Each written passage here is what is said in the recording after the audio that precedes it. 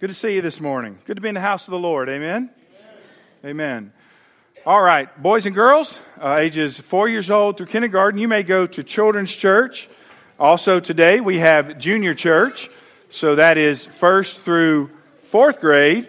Also can go. So this is the mass exodus time. All right, all you adults stay, or we're going to put you in there with them. That'll keep you in here, won't it? All right, turn to your Bibles, if you will, to the book of Philemon. The book of Philemon. You should have received an outline as you came in this morning. If you did not, if you will raise your hand, one of our ushers will get you one of those here momentarily.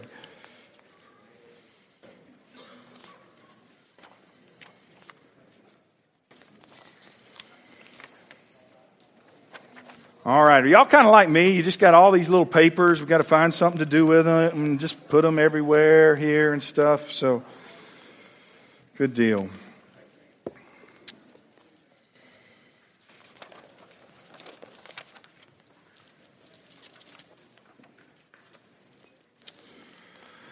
Well, this morning we are continuing in our series on the book of Philemon on relationships. And, relationships are important.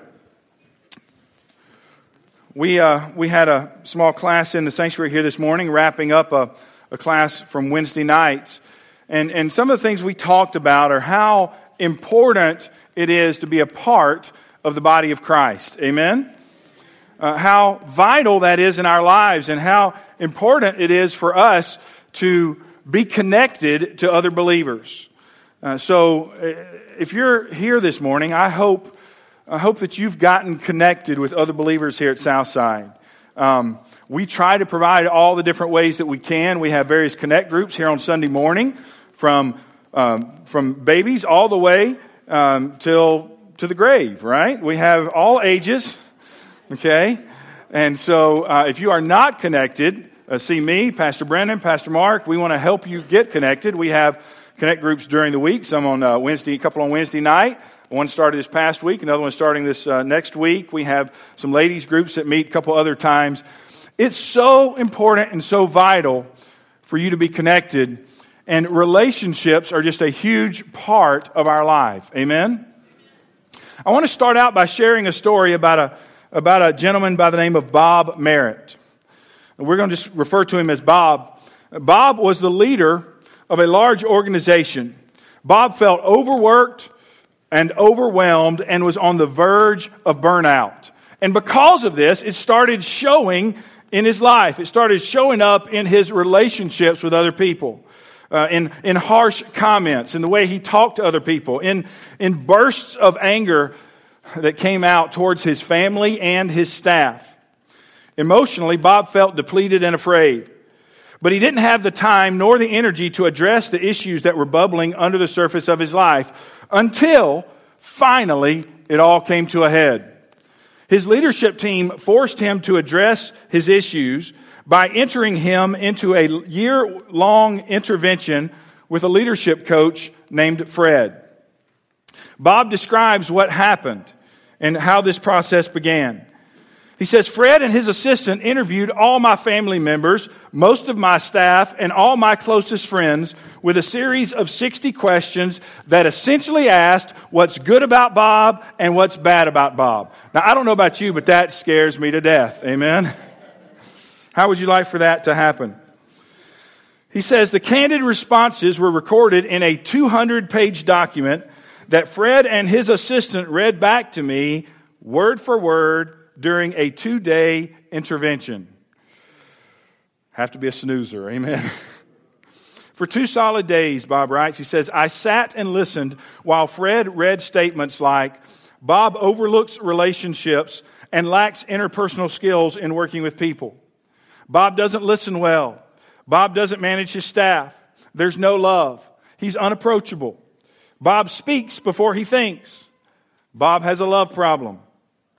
Someone said, I know that Bob cares, but he's not gifted in showing it. Then he says, what really nailed me to the wall was when I heard these words from my son who said, my dad is angry a lot. When Fred read those words to me, Bob says, he looked up from the page and just let them sink into my soul. He said, I had to look away. Never in my life had I become so convicted over how flawed I become. When you hear the same themes, he writes, repeated over and over again from a variety of people who've experienced what it's like to be on the other side of you, it gets your attention. He says, it broke me, it changed me, and it was the beginning of my new life.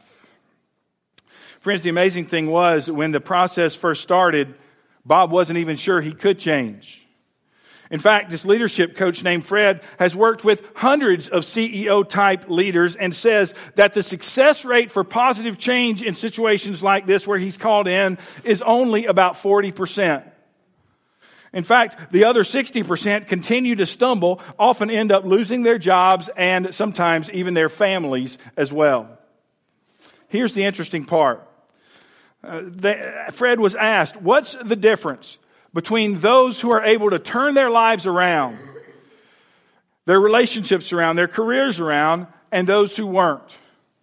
You know what he said the difference was? Their attitude. Their attitude. Here's what he said. He said, those who turn the corner, those who are able to repair the fractured relationships in their lives, and those who take their leadership and lives to a new level are those who are willing to humble themselves, receive honest feedback, and make the essential changes needed in their own lives. Friends, I think that's a good lesson for us. Amen? Just like Bob and the others who were part of that success rate, friends, if we're going to take our relationships to the next level, if we're going to repair the broken relationships in our lives, if we're going to improve those relationships that are just kind of then we must have the right attitude as well. Amen? We must come at it with the right attitude. You may ask, Pastor, what is that? What is the right attitude? Well, we could really sum that up really simply in saying it's a humble attitude. Amen? An attitude of humility. But what does that even mean? We try to understand what humility is and how we have a humble attitude, and it's so vague. So I want to parse that out for you a little bit this morning. In our text here in Philemon, beginning in verse 8, we're going to see 4 components of the attitude of humility that we need to have in order to repair broken relationships and to build strong ones. So I want you to take your outline. Let's look at that this morning. 4 components, beginning with number 1. That's number 3. Did y'all talk? Did y'all listen faster than I talked? Wow, man! We're telepathically making this work, and it's just happening. There we go. All right, there we go. Good job. Number 1. I don't know, y'all already know, right? Y'all already know what this is. Number 1, what we need is a spirit of graciousness. A spirit of graciousness. Let me kind of bring you up to speed if you haven't been here the last few weeks on where we are and kind of the context of the book of Philemon. Philemon was a very rich man. He lived in the city of Colossus. And Philemon had gotten saved under Paul's ministry during one of his missionary journeys. Philemon had a slave by the name of Onesimus. Onesimus had run away. He had run away all the way to the capital city of Rome, where somehow and some way he had run into the Apostle Paul. Paul was in prison. We don't know exactly how that happened, but however it happened, when Onesimus met Paul there in Rome, Paul did what Paul always does, right? He shared Christ with him. And there was probably some previous relationship there already, but Paul had the opportunity to lead Onesimus to Christ. However, now there was a problem. Onesimus felt guilty, felt convicted about leaving Philemon and wanted to repair that relationship. Paul probably encouraged him and to do that. And so now Onesimus needed to go back to Philemon and apologize and ask for forgiveness. How in the world was he going to do that? Well, Paul wrote this letter, what we know as the book of Philemon, to Philemon on behalf of Onesimus. Let's pick up here in verse 8 as we looked at the first 7 verses in the past few weeks. Let's pick up in verse 8 with what Paul has to say here. He says, "Therefore, though I might be very bold in Christ to command you what is fitting, yet for love's sake I rather appeal to you. Being such a one as Paul the aged, and now also a prisoner of Jesus Christ, I appeal to you for my son Onesimus." So as Paul writes to Philemon here, he says that even though he has the right as an apostle and also as Philemon's spiritual father, he has the right to command Philemon to forgive Onesimus, he's not going to do that. But instead of commanding Philemon, saying, "You need to do this, Philemon," instead, what he says here, for love's sake, because he loves him, he appeals on the behalf of love to Philemon to simply do what is right, to be willing to forgive Onesimus and receive him back. You know, I think this is prototypical Paul, right? Paul was a wordsmith. He knew what to say and when to say it and how to say it. I think we can learn a lot from the Apostle Paul here. You know, friends, there are times at which it seems obvious what someone else needs to do. Amen? You know, you see a broken relationship, or maybe it's a broken relationship you're in, and there are times at which it's just pretty obvious that the person either needs to forgive, or they need to go to this person, or they need to just let it go. Whatever it is, there are times at which things seem very obvious, and we may feel like just going to them and telling them that. You need to do this. But in reality, strong-arming someone is very rarely the best way to handle a situation. You may want to do that. Friends, it may be the most expedient way, right? But handling a situation that way rarely results in a long-term, harmonious relationship. How many of you, when you were a kid, used to play the silly little kids game? Y'all used to play Mercy with your friends, okay? Some of you laugh and so forth. I don't know. I mean, you know, there are certain kids' games, and it's not really a game, but certain things kids do and say that just kind of seem to last generations, right? You know, I hear my kids saying something or singing a song or whatever, or doing something, playing a game outside, and man, we used to do that when I was a kid. You know, how do these things just keep going? Well, you know, if you play Mercy with somebody, it's you lock hands with them, right? And then it is simply who's the strongest, right? The goal is to try to bend the other person's fingers back until they cry mercy, right? It's simple. Now, let me ask you this. Did that silly little game ever work to promote better relationships? Probably not, right? Usually what happens is the person who got beat is like, "Oh, give me another shot," you know, or they're making excuses as to why, you know, you started too early and so forth. And so it usually ends in some kind of argument or something that is not helpful to the relationship, right? Well, friends, the same thing is usually true in our adult relationships as well.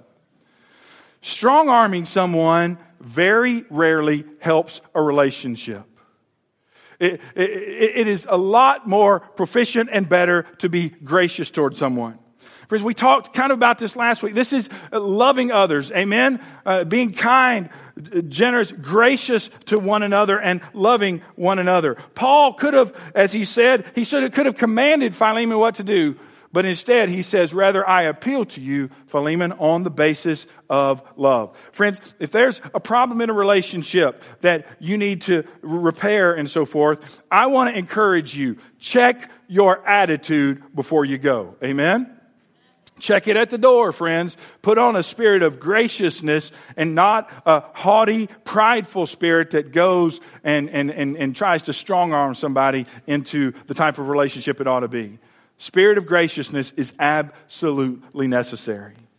Friends, not only do we need a spirit of graciousness in our attitude if we want to help our relationships, but second of all, we also need a desire to see both sides win. A desire to see both sides win. Now, before some of you get mad at me, I'm not saying that this should happen in sports, okay? Mark, I'm all for competition, okay? I'm not for participation trophies, amen? Okay? I'm not for that. I believe sports can and should be used to teach kids good lessons about life. But friends, while it's okay in sports for one side to win and one side to lose, in relationships, when one person loses, the reality is both people actually lose. I want to let that sink in with you just for a minute. When one person loses in a relationship, because a lot of times we try to get that upper hand. We want to force people into whatever, even as parents and so forth. Listen, we always need to be looking out for our kids' best interest. We always need to be looking out for the other person's best interest, because when one person wins and one person loses, friends, in the end, both people lose. I want you to look at verse 10 again with me. Look what Paul says as he continues on. He says, I appeal to you for my son Onesimus, whom I have begotten while in my chains. Now, we talked about this just a minute ago, but somehow, when Onesimus got to Rome, Paul had the opportunity, while he was in prison, to lead Onesimus to faith in Christ. Praise the Lord. Amen. That just changes everything. Look at what Paul says about Onesimus. Continue on, he says, I appeal to you for my son Onesimus, verse 11, who once was unprofitable to you. The word there literally means useless. Why would he say that about Onesimus? Who once was useless to you, but now is useful or profitable to you and to me. Now, you may say, Pastor, what in the world's going on here? Surely Onesimus heard this, right? Yeah, I would imagine so. Onesimus was standing there, I would imagine, as Philemon even reads this. And what Paul is doing here, friends, is he's making a play on words using Onesimus' name. Onesimus, the name Onesimus, was a common name for a slave. Anybody want to guess what it meant? It meant useful. The name itself meant useful. So Paul was using a play on words here in verse 11, and what he's doing here is to refer to the transformation that is taking place in Onesimus' life. And so, in essence, what Paul is saying is that Onesimus, before he knew Jesus, was useless. Okay? So, useful before Jesus was actually useless. But with Jesus, Onesimus is now useful. He's talking about the transformation that's taking place in his life. And the thing he points out here is he's useful to you, Philemon, Paul says, and to me. Friends, this was Paul's way of saying that the things that happened to Onesimus, as we're going to read a little bit more here in just a few minutes, actually happened as they were good for all. This was good for Onesimus, yes, but it was good for Philemon and also good for Paul. So in his appeal, Paul is not just appealing to Philemon to forgive him as a one-sided favor. But Paul is appealing to him and saying, Philemon, if you will forgive Onesimus and receive him back, it not only be good for Onesimus, it not only will be good for him, Paul, but it would also be good for you, Philemon. You see, here's what Paul knows. Paul knows that when the other party in a relationship wins, you win too. You win too. Friends, we see this play out in every relationship in our lives. Let me prove it to you. Friends, this is true in the home. Right, guys? Right, guys? Yes? Guys, surely you realize that you're not in competition with your wife, right? You are actually on the same team. Ladies, you're not in competition with your husband. You are on the same team. So it works both ways, but guys, let me just say this. You need to seek the best for her. Amen? You need to look out for her best interest. You need to always consider her better than yourself. Guys, why? Because when she wins, when mama wins, and when mama's happy, what? Everybody's happy, right? We know that. We know that. Friends, this is also true at work. It's true at work. You know, some businesses try to squeeze every dollar they can out of their customers, and they treat their customers terribly and never do anything to put the customer first. How about instead of that, why not listen to your customers? Why not listen to your clients? Don't just see them as dollar signs, but work to make them happy. And friends, when your customer wins, then guess what? As a business person, you win. You know, that's what smart people realize. You stay in business because they come back. Friends, it's also true in life. You know, some people don't care if they hurt other people. You know, they just, they go through life, they say what they want to say, they do what they want to do, and if you don't like it, then that's your problem. Just toughen up. They could simply care less. What does Jesus tell us to do? Jesus tells us to consider others better than ourselves, to treat others the way we would want to be treated. Why? Because when they win, we win. And we all win. Because heaven is more populated. Amen? Friends, we need to understand that along with a spirit of graciousness, we need to have a desire to see both sides win. Not to just try to get the upper hand and for us to win, but for both sides to win. Brings us to number 3. The third component, part of the attitude that we need to have, friends, and this is really important. This kind of gets at the heart of kind of that attitude. And it's this: a willingness to submit ourselves to one another and to make amends. I want you to look at verse 12 as we continue reading. Paul writes, he says, I am sending him back.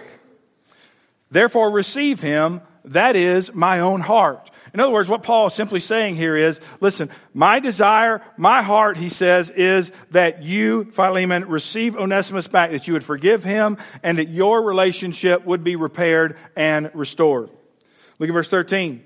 He goes on, he says, whom I wished to keep with me, that on your behalf he might minister to me in my chains for the gospel. So what we see a glimpse into here is that after Onesimus was saved, evidently he started kind of being a servant to Paul. He ministered to Paul, and he was a great help to Paul. And Paul could have used him there to stay with him. But look at verse 14. He says, but without your consent, I wanted to do nothing, that your good deed might not be by compulsion, as it were, but voluntary. The Apostle Paul here is expressing a pretty strong desire to have Onesimus stay with him in Rome and minister to him there. But instead of keeping him there, he decided to send Onesimus back to Philemon and to submit to whatever Philemon saw fit to do. He yielded to Philemon. Friends, one of the hardest things to do in any relationship is to submit ourselves and yield to someone else. Can I get an amen on that one? Okay. For some reason, we always want to have the upper hand. We always want to be in control. Here's what we need to realize. In good, healthy relationships, there is a give and take. There is a back and forth. There is a willingness to let the other person have the upper hand at times. There is a willingness to submit ourselves to someone else, to submit to what they want to do. You know, what kind of a relationship is it all the time if everything is just what you want to do? That's a one-sided relationship. That's right. So in good, healthy relationships, we need to submit ourselves to others at times. We need to let them have input. Friends, as Ephesians chapter 5:21 says, it says, submitting to one another in the fear of God. So a lot of times people want to use that word submission and say it's just one way, friends, but Scripture actually talks about the fact that submission is actually two ways. You know, this is extremely and especially important when we talk about needing to apologize or ask forgiveness from somebody else. Amen? You know, oftentimes we still want to maintain the upper hand. We still want to maintain control. But here's what we need to realize. A truly repentant heart will be willing to put ourselves at the mercy of another. Let me kind of explain what I mean here. Oftentimes when we are trying to apologize to somebody else, what do we say? Let me put it this way, because we don't like to admit things ourselves. When you tell one of your kids to go apologize to their brother or sister, what do they say? Sorry. Right? Sorry. Now let me just ask you something. Does that sound very submissive? And no, not at all. Why? Because sorry is a way to continue to maintain control.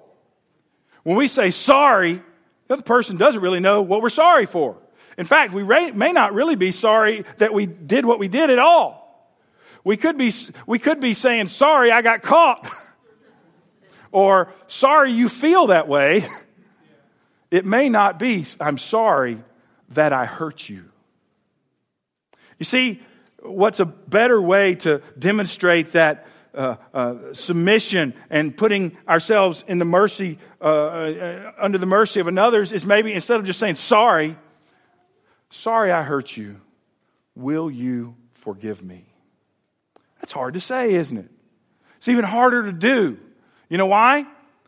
Because when we ask somebody else, will you forgive me? Guess what? They may say yes, and they may say no. And so what we are doing is we're putting things in their hands. And so we lose control of the relationship.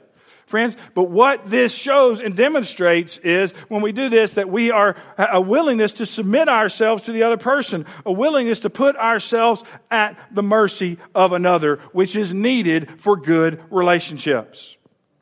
You know, another way we can demonstrate a changed heart, friends, is through a willingness to make restoration or make amends. You know, maybe by simply asking, following up, will you forgive me? How can I make things right? You know, Zacchaeus did this, didn't he? When Zacchaeus got saved and he was up in the tree and came down and Jesus came to his house. Y'all remember that, right? You remember the song? Do I need to bring somebody up here to lead you in the song? Okay, y'all remember the song, right? Zacchaeus y'all got that, right? Well, what did he do after all of that? He didn't just get changed and transformed. He said, he knew he had cheated people. He was a chief tax collector. And so he had cheated lots of people out of lots of money and stuff. And he says, I'm going to give half of my goods to the poor. And if I've wronged anybody, I'm going to give them back fourfold. His heart change was accompanied by willingness to make restitution and to make things right. Look at verse 18. There's an interesting situation here because probably Onesimus did not have the means through which to actually pay Philemon back. So look at verse 18. Paul says, but if he has wronged you or owes anything, put that on my account. I, Paul, am writing with my own hand. I will repay. Friends, we get the idea here that Onesimus wanted to make amends. Remember, Onesimus was standing there when Philemon read this. That was a demonstration of his repentance and his desire for a reconciled relationship, but probably was unable. So Paul offers to make amends on Onesimus' behalf. Do you get this? What a great picture of what Christ has done for us. Amen? We owe a debt that we cannot pay. And sometimes we say, you know what? I want them to, listen, they took such and such away from me, or they did this to me. They need to make restitution. And friends, a truly repentant heart will come and try to do that. But friends, there are often things we do that we cannot rectify fully. We can't pay back fully. We cannot pay for our sins on our own. Therefore, Christ offered himself as a sacrifice for our sins. What a great picture here in this story of Paul offering to pay the penalty for Onesimus' wrongs. You know what Onesimus did here, what Paul did is really hard to do, isn't it?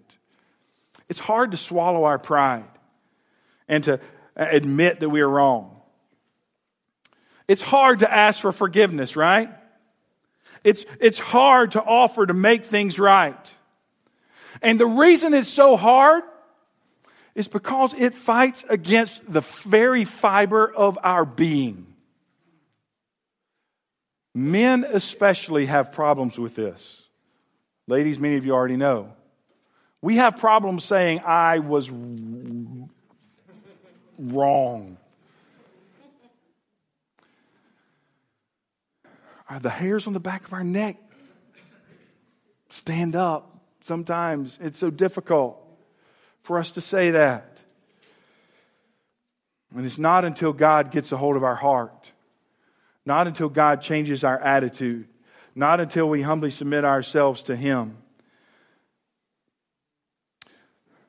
naturally speaking, we resist putting ourselves at somebody else's mercy. Naturally speaking, it's against our nature to admit to anyone that we're wrong. Friends, if that's the case, then why in the world would we ever intentionally let someone else have the upper hand?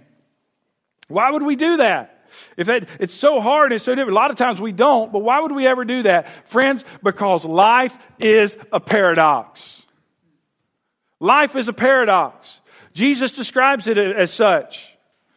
He says, those who exalt themselves will be humbled, and those who what? Humble themselves will be exalted. You see, here's the temptation in relationships. The temptation is, when there's a problem or something's wrong or whatever, is to demand that somebody else treat us better. When one person demands that the other person treats them better, usually it is responded in the same way. Well, you don't treat me too well either. And what happens? Boom, boom, boom, right? Two people end up butting heads. And what happens? It ends up broken relationships. Demanding that doesn't do any good. But here's what Scripture calls us to do. Here's what Scripture says. Scripture says instead of demanding that the other person treat you that way, what does Scripture say? Submit yourself one to another. Serve the other person. So let's take this in a marriage relationship, husband and wife. And maybe you're at odds and one person feels one way and one person feels the other and you won't budge and boom, boom, boom, boom, boom, right? What does Ephesians 5 say? It says, husbands, love your wives as Christ loved the church and gave himself for her. And so, instead of demanding that she do this and she do that, friends, the Bible says, husbands, love your wives, submit yourself to her, put her first. And then as we talked about last week, that love should do what? It should draw her into the type of relationship. Then it draws her into a submission as well. And instead of both of you butting heads and demanding, you end up submitting to each other. And both of you get what you wanted to start with anyway. But it comes in a totally different way than you ever thought it would come. Not through pride and arrogance, but through humility and service. Life is a paradox, friends. We need to be willing to submit ourselves to one another and, when necessary, to make amends. Friends, that leads us right into the fourth and final component of the attitude that we need to have in order to repair relationships, to build healthy relationships, and that is this, friends. It is a longing to see good come out of bad. A longing to see good come out of bad. Look at what the Apostle Paul says here in verse 15. He says, for perhaps he departed for a while for this purpose, that you might receive him forever. So what Paul's doing here is saying to Philemon, listen, yes, he departed, he left, he ran off. But could you consider that maybe he left for a reason, that he would come back and receive him forever? Verse 16, no longer as a slave, but more than a slave. A beloved brother, especially to me, but how much more to you, both in the flesh and in the Lord. Friends, Paul is challenging Philemon to look past the offense, to see how God used this whole situation to bring about good. Yes, Onesimus ran away. Yes, he stole from you, Philemon. But look how God brought good out of a bad situation. Now he's a child of God, and if you will receive him, you will be brothers forever. See, it kind of changes that whole relationship, throws it on its head. Friends, here's what we need to realize. Unfortunately, many times relationships are messy. Amen? Relationships are messy. Guess what? You're going to get hurt. There are going to be offenses. Friends, but God can bring good out of any difficult situation. Amen? God can do it. If you will surrender it to him, if you will give it over to him, starting with your own life first and then praying for the other person. Here's the problem. I believe too often we are content with broken relationships. We're okay that a relationship is broken and damaged and distant. It may not even bother us that we haven't talked to a person in X number of years. In fact, we may even be glad we don't have to see them. I didn't like their attitude anyway. And we justify this in our minds and we say, okay, then you know what? I'm okay with that. Friends, but here's what I want to say. If that's the case, if that's where you are, friends, you need to surrender your hardened heart to the Lord. You need to ask God to get a hold of your heart. We need to ask God for a change of heart, friends, because God is not happy with broken relationships in our life. He's not happy with it. You see, Jesus died so that our broken relationship with God can be reconciled. Jesus died to reconcile us to God, friends, and He died to reconcile us to each other. So for us to remain with broken relationships is not honoring to our Lord. It's not becoming of a child of God. I don't know about you, but when something breaks in my house, I go, oh, not again, right? It always seems like something is breaking.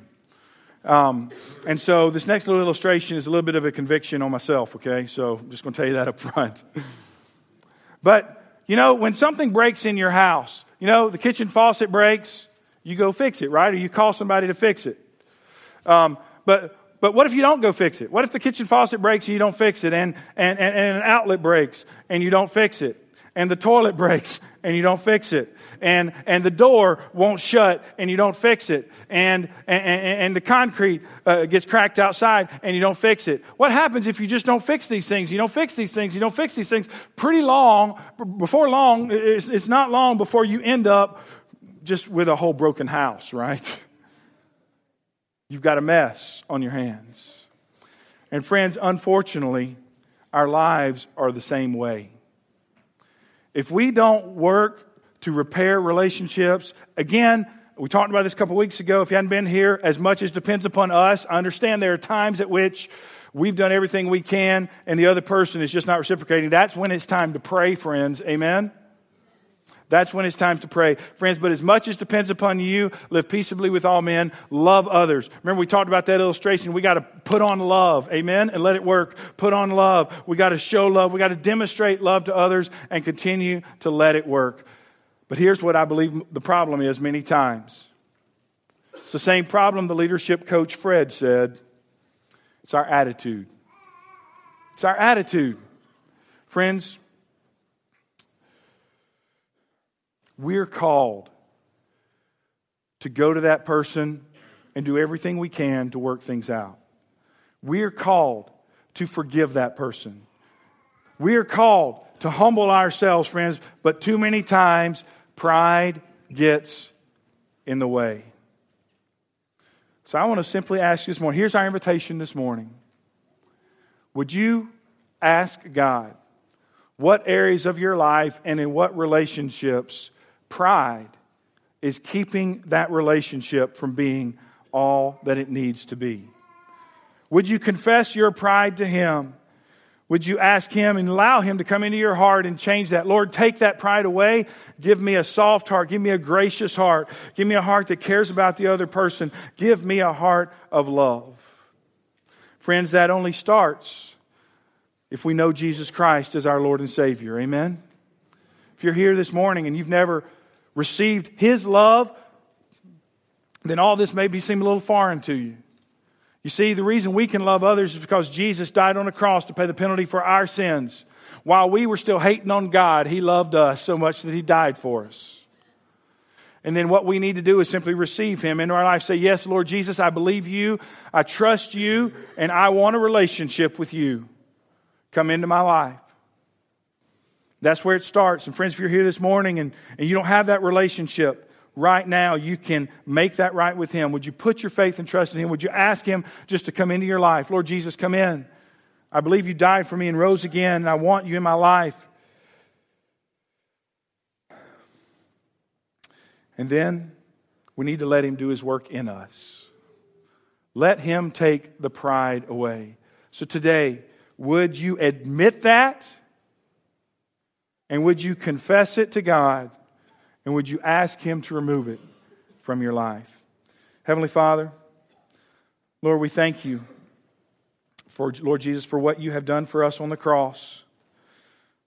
Lord, when we didn't deserve it, we were still sinners. You died for us. Lord, help us to not demand our rights, to not think that others owe us something, or how dare they treat us this way. Lord, help us to realize that those types of attitudes is pride bound up in our heart. Lord, bring us to a point of repentance and sorrow over that and true remorse. Lord, we admit that that's wrong. We admit that it does not please you, nor help in our relationships. So, Lord, forgive us for our pride. Give us a heart of humility and graciousness